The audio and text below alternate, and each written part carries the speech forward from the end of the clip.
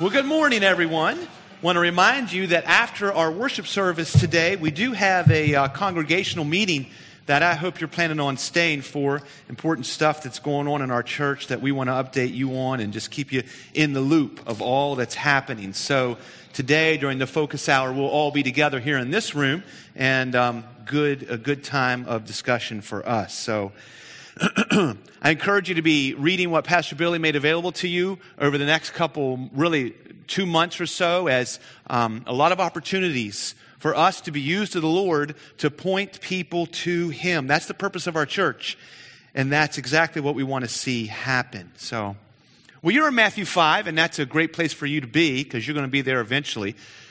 But I'd like you to turn to a different spot this morning, and that's Isaiah, the book of Isaiah, chapter 6. So in my Bible, that's about page 725. So, and I've got about 1,200 pages or so in this Bible. So that gives you an idea where we're at, the middle of the Bible, and you're going to be real close in Isaiah chapter 6.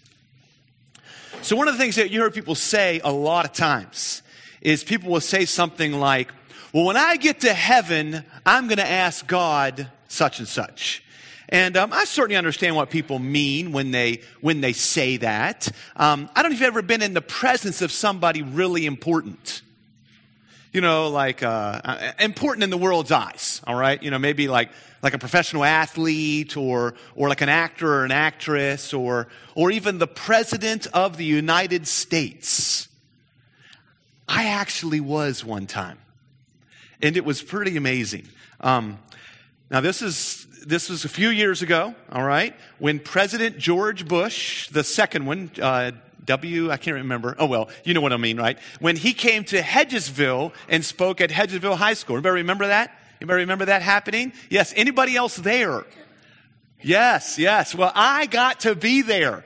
And it was really an amazing experience. The only time I'll probably ever get to be that close to a president. And you know, they set up there on the football field, and it was full. I mean, we were all over the field and sitting in the visitor bleachers, and we had arranged to bring a van load of kids, mostly teenagers, that I took to see the president that day. And the whole place was like filled with energy. I mean, it just really was. And actually, if you read about it in the Martinsburg Journal, shortly after that, that Monday, I think it was, they had an article in the paper, and I was quoted. I was quoted in the journal about President Bush, my thoughtful words that I had about our president visiting our state. Here's what happened. So President Bush comes out there, and I mean, I like President Bush, but it's not like he's my, most favorite president in all the world. It's not like I even have a most favorite president, but anyway, I was there, and they come out, and President Bush does, and it's just like the crowd just kind of gets excited, and everybody's kind of yelling things and cheering and that kind of thing. And I don't know what came over me, okay, but I have kind of a loud voice anyway, and it was just one of those moments where, have you ever had it happen that the whole room got quiet except for you? It happened to me that day. And the whole football field is filled with just hundreds of people. And something happened. There was a hush that came across the crowd. And of course, what would happen to me is at that moment, I yelled out as loud as I could, "You go, Bush!" And it was silent except for me. And in the paper, that a couple of days later, it was reported that one lone voice shouted above all the others, "You go, Bush." I wasn't given credit. They didn't say, quote, Lowell McDonald, but it was me. Yeah, it was there. It just happened. And I wasn't planning it, but it just kind of occurred. You heard people say a lot of times, when I meet God, I'm going to ask him this. I want to know such and such. Well, I wonder. I'd turn to Isaiah chapter 6 because I want us to look at this passage briefly this morning as an introduction to our sermon today on Matthew chapter 5. To put it in context of why I chose this, remember what we've been sharing about Matthew chapter 5. It's part of the Sermon on the Mount. And I've been making the case that the Sermon on the Mount, chapters 5 through 7 of the Gospel of Matthew, it's not a set of these pithy statements that Jesus made, like a chicken soup for the soul 2,000 years ago. There's amazing things that Jesus says in chapters 5 through 7, but it's not just a couple of random statements, almost like Ben Franklin or even the book of Proverbs. That's not what it is. Jesus is making a point. It's a sermon. And when you preach a sermon, you may not realize this from listening to me, but I actually have a point that I'm trying to make, typically, okay? And Jesus had a point. His point was this, that God is holy, that God is completely different than us, that He is distinct, He is unique. He is, we say, far above, but that's not even enough. He's holy, He's unique, He's distinct from mankind. There's only one. He is holy. But then as Jesus develops this point, He says, but man is broken. Man is completely broken, poor in spirit.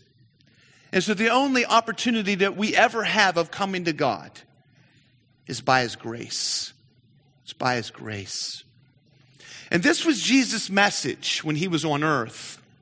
But it was also His message 700 years prior when the event of Isaiah 6 happened. And Jesus is in this passage in Isaiah 6. And so is another character named Isaiah. Let's read it, okay? Let's start with that this morning. Chapter 6, verse number 1. In the year that King Uzziah died, I, being Isaiah, saw the Lord sitting upon a throne, high and lifted up, and the train of His robe filled the temple. Above Him stood the seraphim. Each had 6 wings. With 2 He covered His face, and with 2 He covered His feet, and with 2 He flew. And one called to another, one of these seraphim, this created angelic being. One called to another, and really the words there, they indicate, and some sort of Hebrew experts, they suppose that this is singing, because they're calling to one another, and the words seem to indicate that maybe this is a song of praise, that they're calling out to one another. They're hearing each other praise God. And here's what they say: holy, holy, holy is the Lord God of hosts. The whole earth is full of His glory. And the foundations of the thresholds, this is a word for the frame of a door, shook at the voice of Him, at the voice of the angels who called. And the house was filled with smoke. And I said, this is Isaiah, he said, woe is me. We have a picture that God has given to us through the inspiration of the Holy Spirit into the throne room of God.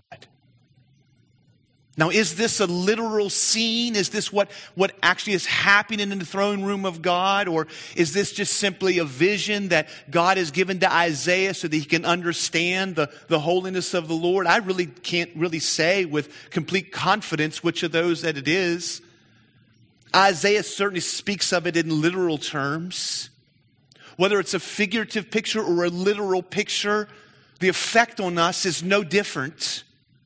Isaiah sees the Lord. In verse number 1, he calls Him Adonai, one of the names that is used for God. And this means ruler or king or master. And he sees Him there sitting on a throne, high and lifted up. Is the throne lifted high, or is the Lord lifted high? Again, it's a little bit unclear, but the whole idea is that God in this vision is up high. His robe, it's described there, and this is terminology that speaks to His majesty, to His kingship. In this day, this is the time that King Uzziah, one of the kings of Judah, dies, either prior to this event or shortly after, but a king would wear a robe. But God's robe, the Lord's robe, Jesus' robe, See, the Father is invisible. I believe this is the second person of the Trinity that Isaiah is seeing here. And he is pictured in a robe, and it fills the temple. And the whole idea here is not for us to try to measure the size of God, but to see his greatness and his majesty, and to be moved with who he is. Not only in his essence, not only in his greatness and in his holiness and in his love and in his mercy. All those things are very, very true. But look what the angels say as they describe Adonai. Look what they say. They don't say love, love, love. They don't say mercy, mercy, mercy. They don't say justice, justice, justice. They say holy, holy, holy. Distinct, unique, no other. This holiness is really a description of the descriptions of God. God is omnipresent. God is omniscient. God is all these omni. He is eternal. He is loving. He is majestic. He is justice. He is all those things. But in this character, when you put all this together, who God is, he's wholly different than anything else you will ever see. Anything else you can ever imagine. He's different than us. He's different than any angelic being. He's different than the seraphim. He's different than the creation. How is a person moved when they encounter him? This is what we're meant to see. The angels, the seraphim, literally this word means fiery ones. Interesting. It's actually a word that's even used for serpents. This is why sometimes you'll see pictures of these, and they almost look like little dragons. We don't know what a seraphim looks like. We have no idea. But Isaiah saw them there. And notice they said, holy, holy, holy. They shout out this praise, like I said, possibly singing. But this holy, holy, holy, this triplicate is a form of a superlative. Let me tell you what that means. You'll go to a store and they'll say, this product is good, this one is better, and this one is best, right? And if you don't have a whole lot of money, you go ahead and get the good hose. It'll work, right? But maybe you're trying to get a tool that'll last you for a little while. You might get the better tool. But occasionally you're like, you know what? I'm going to have this thing for a long time. I'm getting the best. I bought the best hose one time. That's a sweet hose. Let me tell you. It's a great hose. It's the best. That's what this holy, holy, holy is trying to express. He's not just holy. He's not just unique. He's not just distinct. He is holy, holy, holy. This is who our God is. This is the God that made all. And if you know Jesus today, listen, this is the God who indwells you. If you know Jesus today, this is the God who went to the cross and bore our sin. The whole earth is full of his glory. The time that Isaiah is writing, the world that Isaiah is in shambles and gonna get worse. Isaiah is given the message of going to the people of God and telling them that they will be taken into slavery, that other kingdoms will come and conquer them and take them away. They're going to be a conquered people. And Isaiah is given a message of grace, and he's told most people are not going to respond. They're not going to listen. They're going to have ears that don't hear and eyes that don't see. This is the message, Isaiah. Now go. But in the midst of this struggle and trouble and just catastrophe, God's glory fills the earth. What do we learn from this? No matter what is going on in our world, no matter what is going on in your life, God is in control. The world is spinning out of control in Isaiah's life. And God's glory and God's holiness is sure. No matter the circumstances, God is ruling. The foundations of the threshold.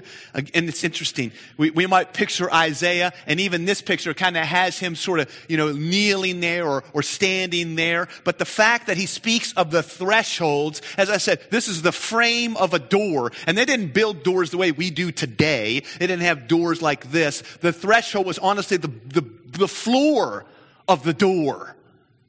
Isaiah, I think, is laying on his face.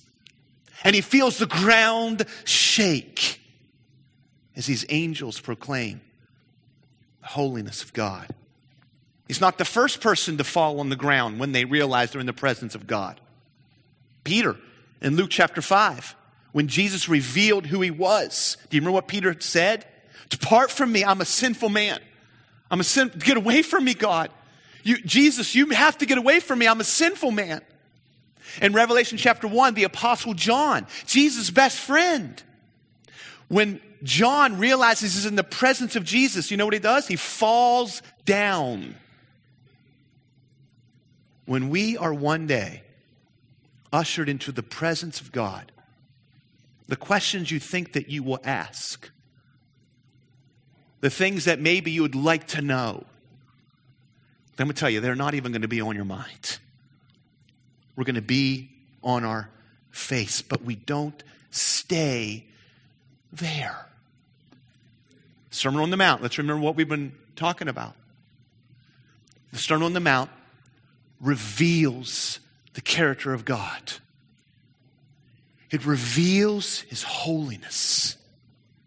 And then it unveils the sinfulness of man. So we end up on the floor here, okay?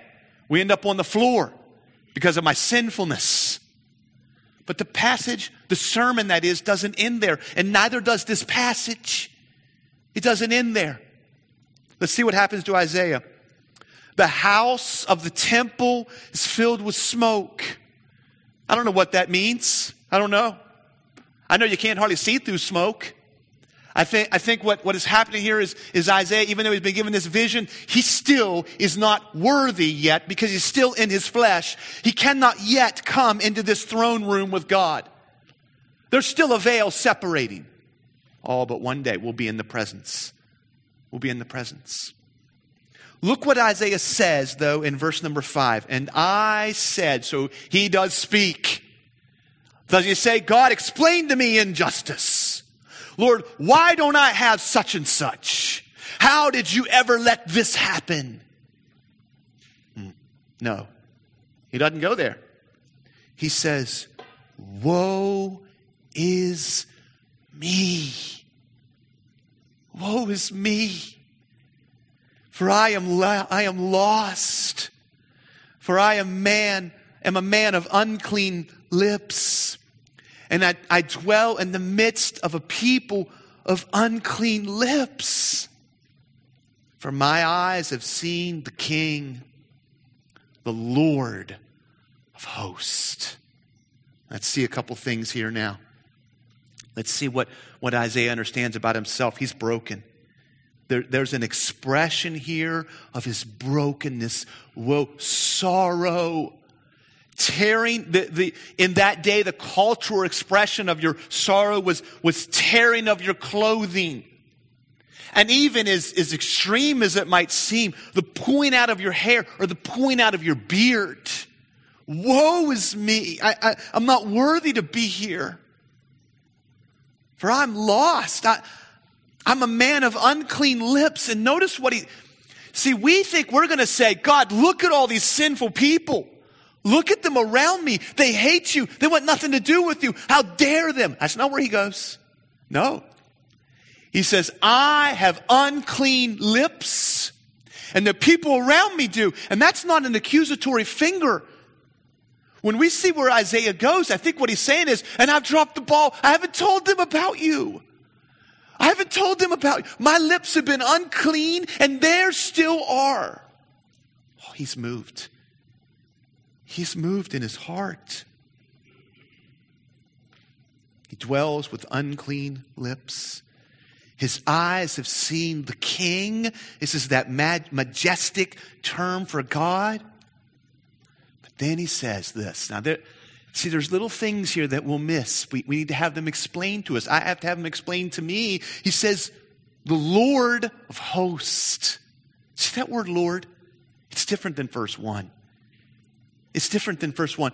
You'll see it in your English translation because in verse number 5, Lord, there is in all capital letters. You see that? I mean, most of your translations have that in all capital letters. But in verse number 1, it's not that way. Just capital L and then little O-R-D. See that? That's because it's two different words. It's two different words. The first one is Adonai, is majesty, is king. I'm not worthy to be in your presence. The other one in verse number 5, which by the way is the same word that the angels used to describe him in verse number 3. But that is the word Yahweh.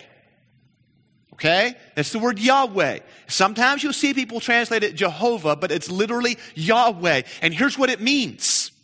It means the covenant-keeping God. The relational God.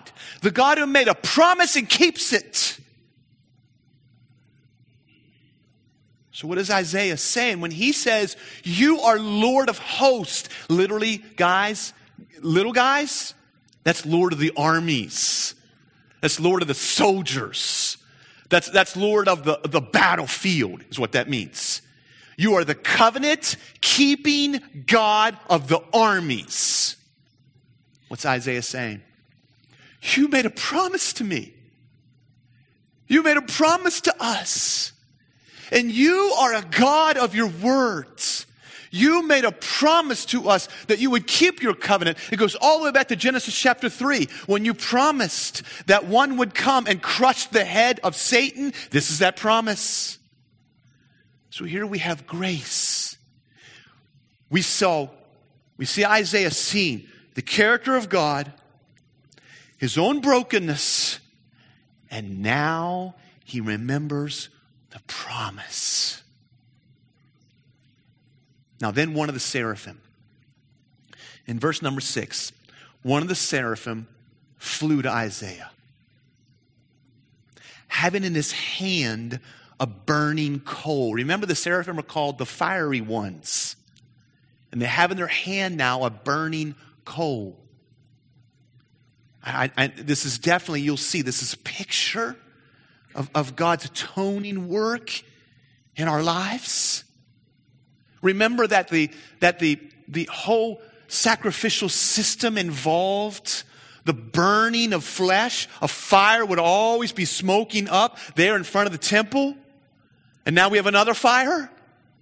And rather than a lamb being burned up, rather than a bull being burned up, this seraphim takes this coal and brings it to Isaiah with tongs in his hand, takes it from the altar, a sacrificial altar, and comes to Isaiah and touches his lips. Isaiah had said, I'm a man of unclean lips. My mouth speaks falsehood. My mouth isn't worthy to speak of you. My mouth is the overflow of my heart, and my heart is wicked. And God sends the seraphim with this coal and singes his lips. Oh, what a picture. What a picture of God atoning for our sin. Of God not just simply covering over our sin, but fixing it. Fixing it. In God's righteousness, in His grace, He not only deals with the penalty of our sin and rids us from the hell that we deserve, but He deals with the power of our sin. You know, in Christ, you don't have to sin. You don't have to sin anymore, folks. We tell ourselves we do. We tell ourselves, well, I'm just angry. I just have a real problem with lust. My mouth, it just gets out of control. No. The power of sin has been broken. You and I are no longer obligated to sin.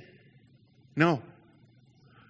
God cauterizes Isaiah's unclean lips and fixes them. Now, one day, the very presence of sin will be taken from us. But we're not there yet. Oh, when we're with Jesus, even the presence. But here we have the power and the penalty of sin dealt with. Oh, but Isaiah's response.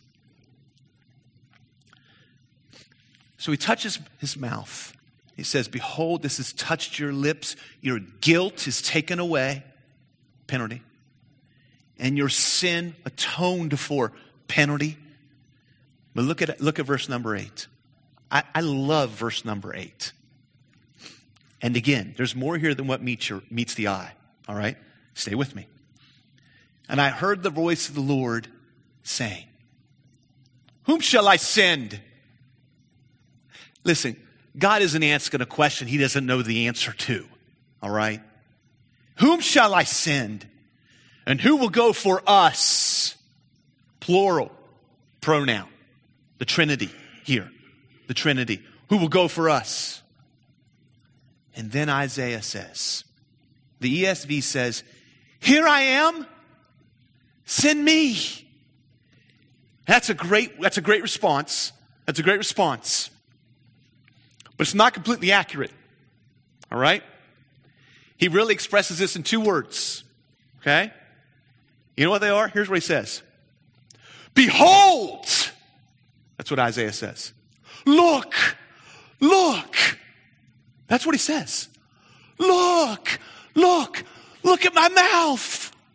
Look at what you've done! Look! Send me! He doesn't say, you know, God, if you ask, if you need someone to go, if you really need somebody, I guess I'm willing. That's not what he says. He says, look. And I'm convinced he pointed at his lips. He started with his lips. He talked about everybody else's lips. The coal comes and touches his lips. And he says, look, send me. And oh, he does. You know what I have in my mind? Now this is, maybe I'm going to ruin this passage for you. But remember Welcome Back, Kotter? Okay? Do you remember Horseshack? Oh. I think that's what he's doing. I really do. Send me. It's the Sermon on the Mount response, you guys. It's the Sermon on the Mount. It's the way that every man or woman, when they see God for who he is, read Ezekiel. Ezekiel chapter 1, it's the same thing that happens. It's longer, so I didn't go there. Ezekiel 1, he sees all this. In Ezekiel 2, God sends him. When we see the person, the character, the holiness of God, we'll be moved with our brokenness. We're knocked to the floor, okay? We're knocked to the floor, poor in spirit, mourning over our sin, hungering for righteousness, in our meekness, knowing there's nothing we can do about it. But then, in God's character, there's an echo of grace. And we don't dust ourselves off. No. God dusts us off. And we say, behold, look, I'll go. It's the Sermon on the Mount. It's what happens when we experience God. Isaiah chapter 6. Let's go over now to Matthew chapter 5. Let's see it happen again. All right? Let's see it happen again. Now remember, we are jumping into the middle of a sermon here. All right? So we're not going to see this thing played out this morning from beginning to end. Okay? Because if somebody just wakes up, if you wake up right now for 30 seconds and then go back to sleep, all right, you'll get a point. You'll get a small little point, but you won't get the full point. And it's the same thing here with the Sermon on the Mount. We're going to jump into it, okay? We're going to look at a few verses that Dale read for us. We're going to understand what they are. But really, it's making a much broader point. You're in Matthew 5. Just remember what we've talked about, okay? Just to put it all in perspective. Remember we started out in verse number 20 where we see that Jesus says your righteousness must exceed that of the scribes and the Pharisees. That's overwhelming. And so what Jesus is going to do is he's going to fill back in the law. He has fulfilled the law, and is also filling it back in with meaning. And so in verse number 21, we saw that anger. Jesus talked about anger. And he said, oh yeah, you've never murdered, but in your heart, it's as if you've committed murder. So we saw that. And then we went to verse number 27, where now we go into lust and sexual sin. And we saw how that was such a mockery. It's such a mockery. Any sexual activity outside of God's picture is a mockery. Because marriage is meant to be a picture of the relationship, the monogamous relationship that God has with his bride. And so any sexual sin is messing with that picture, because our sexual activity that God designed, that God created, is meant to be a picture of that picture of our relationship, that monogamous relationship that we have between God and his bride. And so lust is destroying that picture that God has created. And then last week, we focused more on that marriage picture, and we saw how God does hate divorce, and it's never his plan. It's never his plan. The marriage covenant is not to be broken, because it models and it demonstrates the covenant that God has made with man. Read Romans chapter 7. When God is illustrating the unbroken nature of the covenant that he makes with people, the only way it can be broken is if somebody dies. So we're not to mess with our marriage covenant. And I said last week, and I'll say it again, whoever you're married to, God's word says to you, remain true to that covenant. Remain true to that covenant. Some of us have had the covenant destroyed on us, to us. Oh, and I weep for you. I weep for you. I was part of a marriage ceremony yesterday. Saw a young couple commit their lives to one another. And they fully expect that one day one will die in the other's arms. That's their intention. Don't break the covenant. Don't break the covenant.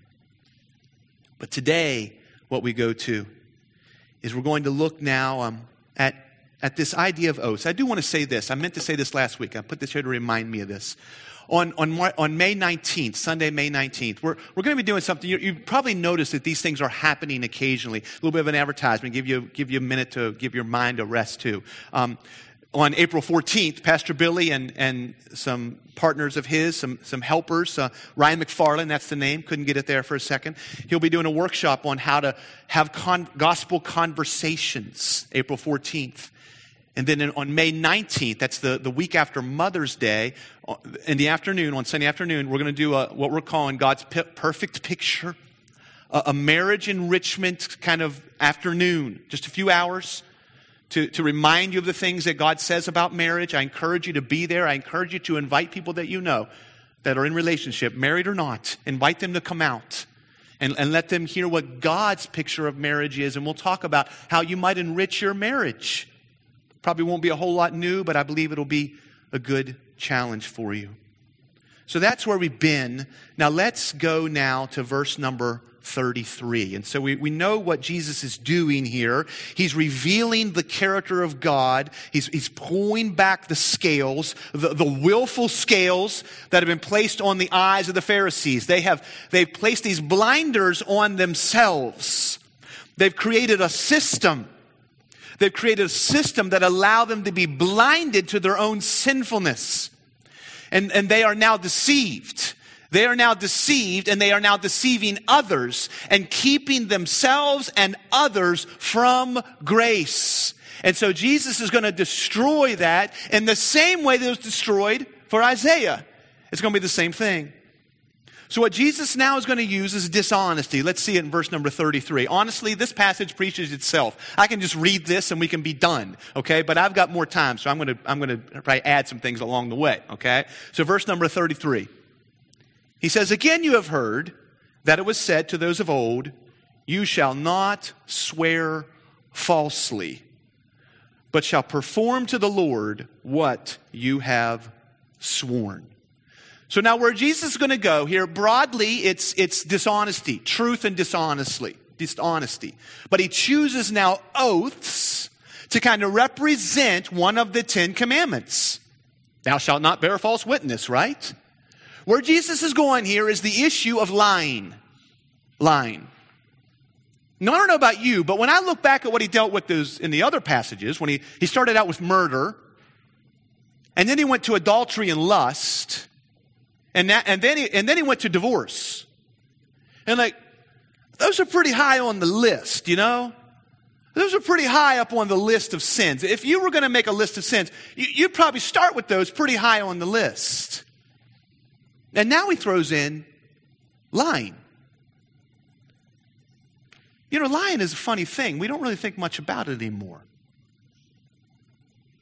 I mean, I did a little bit of research on the words that we use for lying. Let me just run through these so you know what we're talking about, okay? A fib, a little white lie, playing fast and loose with the facts, a tall tale, misrepresenting, a canard. You hear that one once in a while in the news. Malarkey, balderdash, baloney, a whopper, poppycock, and my favorite, flapdoodle. You ever heard that one? Me neither. The Bible speaks of lying, gossiping, slandering, backbiting, deceit, extortion, defrauding, breaking promises, hypocrisy, boasting, bragging, flattery, exaggerating the truth. See, where murder and adultery and divorce, I believe Jesus uses those and they're very effective because of their significance. But lying is very effective to break us, to put us on the floor because of its prevalence. We lie and twist truth and stretch things all the time. It's so prevalent. Our very culture is dependent upon it. From salesmen to preachers, to parents lying to their children, to children lying to their parents, to students cheating on tests, to teachers cheating on tests, to politicians, to people on television, to professionals. I mean, it's all over the place. This dishonesty, and don't even get me started on social media. The absolute lying that there is all the time on Facebook and you know, this Instasham and all this stuff where people say, look at me. And meanwhile, I mean, I've had people, it's nobody in this room. I have had people on the phone with me saying, my marriage is falling apart. We're going to be divorced tomorrow. It's over. And I pull out my Facebook maybe an hour later and I'm zooming along and here's a picture from one of them. Oh, I love my husband. He's the greatest thing in all the world. He gave me this. And I think, you dirty, rotten liar. Who are you lying to? Me? The world? Or yourself? Our whole system is just, it's living on lies. And here's what Jesus is going to reveal to us. That there's a problem at a deeper level. There's a problem at a deeper level. Our deception reveals a heart that is unlike God. And listen, it's a damning problem. It's a damning problem. Here's why I say that. Where murder and divorce and adultery attacked the very image of God. It attacked the very image of God. When you take someone's life or want to take someone's life, it is the very image of God you are attacking. But there is a change now in Jesus' 6 illustrations. He had the first 3 and now he's going to the second 3. And the second 3 are affecting the very gospel of God. The first three affected the very image of God. Now we're going to affect the very gospel of God, because the gospel of God is built upon truth. Truth. And people reject the gospel because they don't believe it. They reject the gospel because they think it's a lie, because they think God is a lie. They think the word is a lie. They think him as creator is a lie. People reject the gospel because they don't believe it. They don't believe. And if you don't believe God, you cannot be saved. If you do not believe that Jesus is God, you cannot be saved. If you do not believe that Jesus is Lord, you cannot be saved. If you do not believe that Jesus went to a cross and died for sins and really died and really resurrected, you cannot be saved. You will not be. A person who denies those things is not saved. You must confess with your heart, with your mouth that is, and believe in your heart that Jesus is Lord to be saved. So when we mess with truth, when we attack truth, when we speak lies, we're affecting the very gospel of God. It is not a small deal. It is not a little white lie. It is not a fib. It is not, what was that word? Flapperdoodle or something crazy? That's not what it is. It's the very gospel of God. Let's try to get through it, okay? So first of all, notice, you shall not swear falsely, but you shall perform to the Lord what you have sworn. Now, as we start reading verse number 34, I want you to see who the swearer is speaking to, all right? But I say to you, do not take an oath at all. Don't take an oath at all, either by heaven, for it is the throne of God, or by earth, for it is footstool, his footstool that is, or by Jerusalem, for it is the city of the great king. And do not take an oath by your head, for you cannot make one hair white or black. As God is revealing, really exposing his revelation about truth now, what we can see here is that the Pharisees and all those who are listening, they're speaking to other people lies. But in verse number 33, look at it with me. You got to catch this. He says, Jesus says, but you shall perform to the Lord what you have spoken. They think they're lying to other people. They think they're lying to other people. And saying, you know, I swear by the temple, I swear by the throne, I swear by the city, I swear by the hair, you know, stick a needle in my eye, cross my heart, hope to die, all that kind of stuff. They think they're lying to people, but in truth, they're lying to God. When you and I lie to other people, we are lying in the presence of and to the Lord. That's why I've said for a long time, cowards lie. When we lie, we are cowards. We are not trusting God. We are not trusting the Lord. In our cowardice nature, we're protecting ourselves. I gave you way too many verses for your time this week to evaluate this idea of truth. You can see it there. It is all through Scripture. We see that Satan is the father of lies, that he is deceiving people with lies. He is bringing people to hell through lies. Look at man's manipulation of truth. Let's just see this quickly. There's all these ways that the Pharisees, here's what would happen, okay? So they know they're a liar. They know that they're a liar, and they know that you know they're a liar. And by the way, this is them, and it's also us. Here's what they do. They say, sure, I'll be there. I promise you I'll be there. I swear to you I'll be there. What I swear on the temple. Ooh, he must really mean it. I swear on Jerusalem. Cross my heart. Stick a needle in my eye. I swear on my mother's grave. Tell you, personally, as soon as I start hearing that garbage, you know what I think? I'm dealing with a liar right now. I'm dealing with a liar. When somebody starts telling me all the things they're promising on, okay, I promise you, I swear to you, it's the truth. I immediately start thinking, getting ready to hear an exaggeration. That's what this is going to be. That's what man does. See, man knows he's a liar. That's what's happening here. See that? Man knows he's a liar. And that's Jesus' very point. That's his very point. Man manipulates truth because he knows he's deceiving, because he knows in his heart he's a liar. That's the heart of man. Look at verse number 37. Let's get down here to the end. See, what Jesus is going to let us know is that this is not just some small little deal. He says, let what you say be simply yes or no. Anything more than this comes from evil. Wow. There is no little white lie. There's only a dark heart of evil.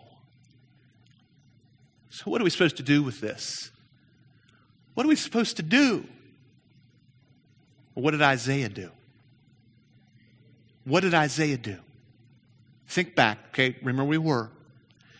Isaiah did not lay there on the ground and say to God, God, if you pick me up, I promise you, I'm going to go tell everybody about you. I promise you, you give me another chance and I'm going to come through for you. I'm going to do it this time. If you just let me come up there, I'm going to go ahead and do it. He doesn't do that.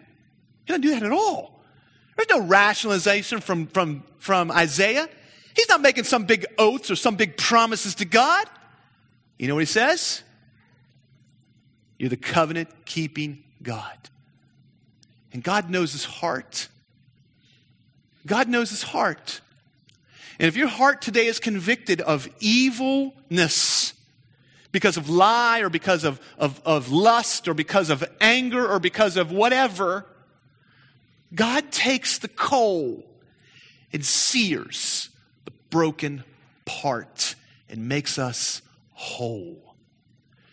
Isaiah got up off the ground and used his mouth to proclaim the glory of God. If you're a liar today, first of all, you're in good company, all right? There's a lot of us here. But you let Jesus come. You let him come in your life and he will burn that heart that wants to lie. And what will happen to you, what the nature of God is this. He uses the part that he fixes in the greatest way. If you're a liar today, let him change you and you'll go be a proclaimer of truth as God's grace works in your life. This is where Jesus is going with the Sermon on the Mount. So he says in verse number 48, look at it with me at chapter 5, 48. This is my close. He says this, you therefore must be perfect as your heavenly Father is perfect. Something you and I can't do. But the burning coal of the grace of God does. Let's pray. Lord Jesus, thank you that you are the way, the truth, and the life. Lord, we know we have evil hearts, that it's our nature, it's our reflex to lie. But Lord, you are a God of grace and you're willing to forgive today, to make new. Father, remind us that our lies are only a result of our fear and our pride. Will you call us to be poor in spirit, mourn over our sin, meek in our spirit, and hungering for righteousness. Thank you, Lord, for Jesus, for your willingness to come, to die, to give life. May we proclaim your truth this week. Pray it in Jesus' name. Amen.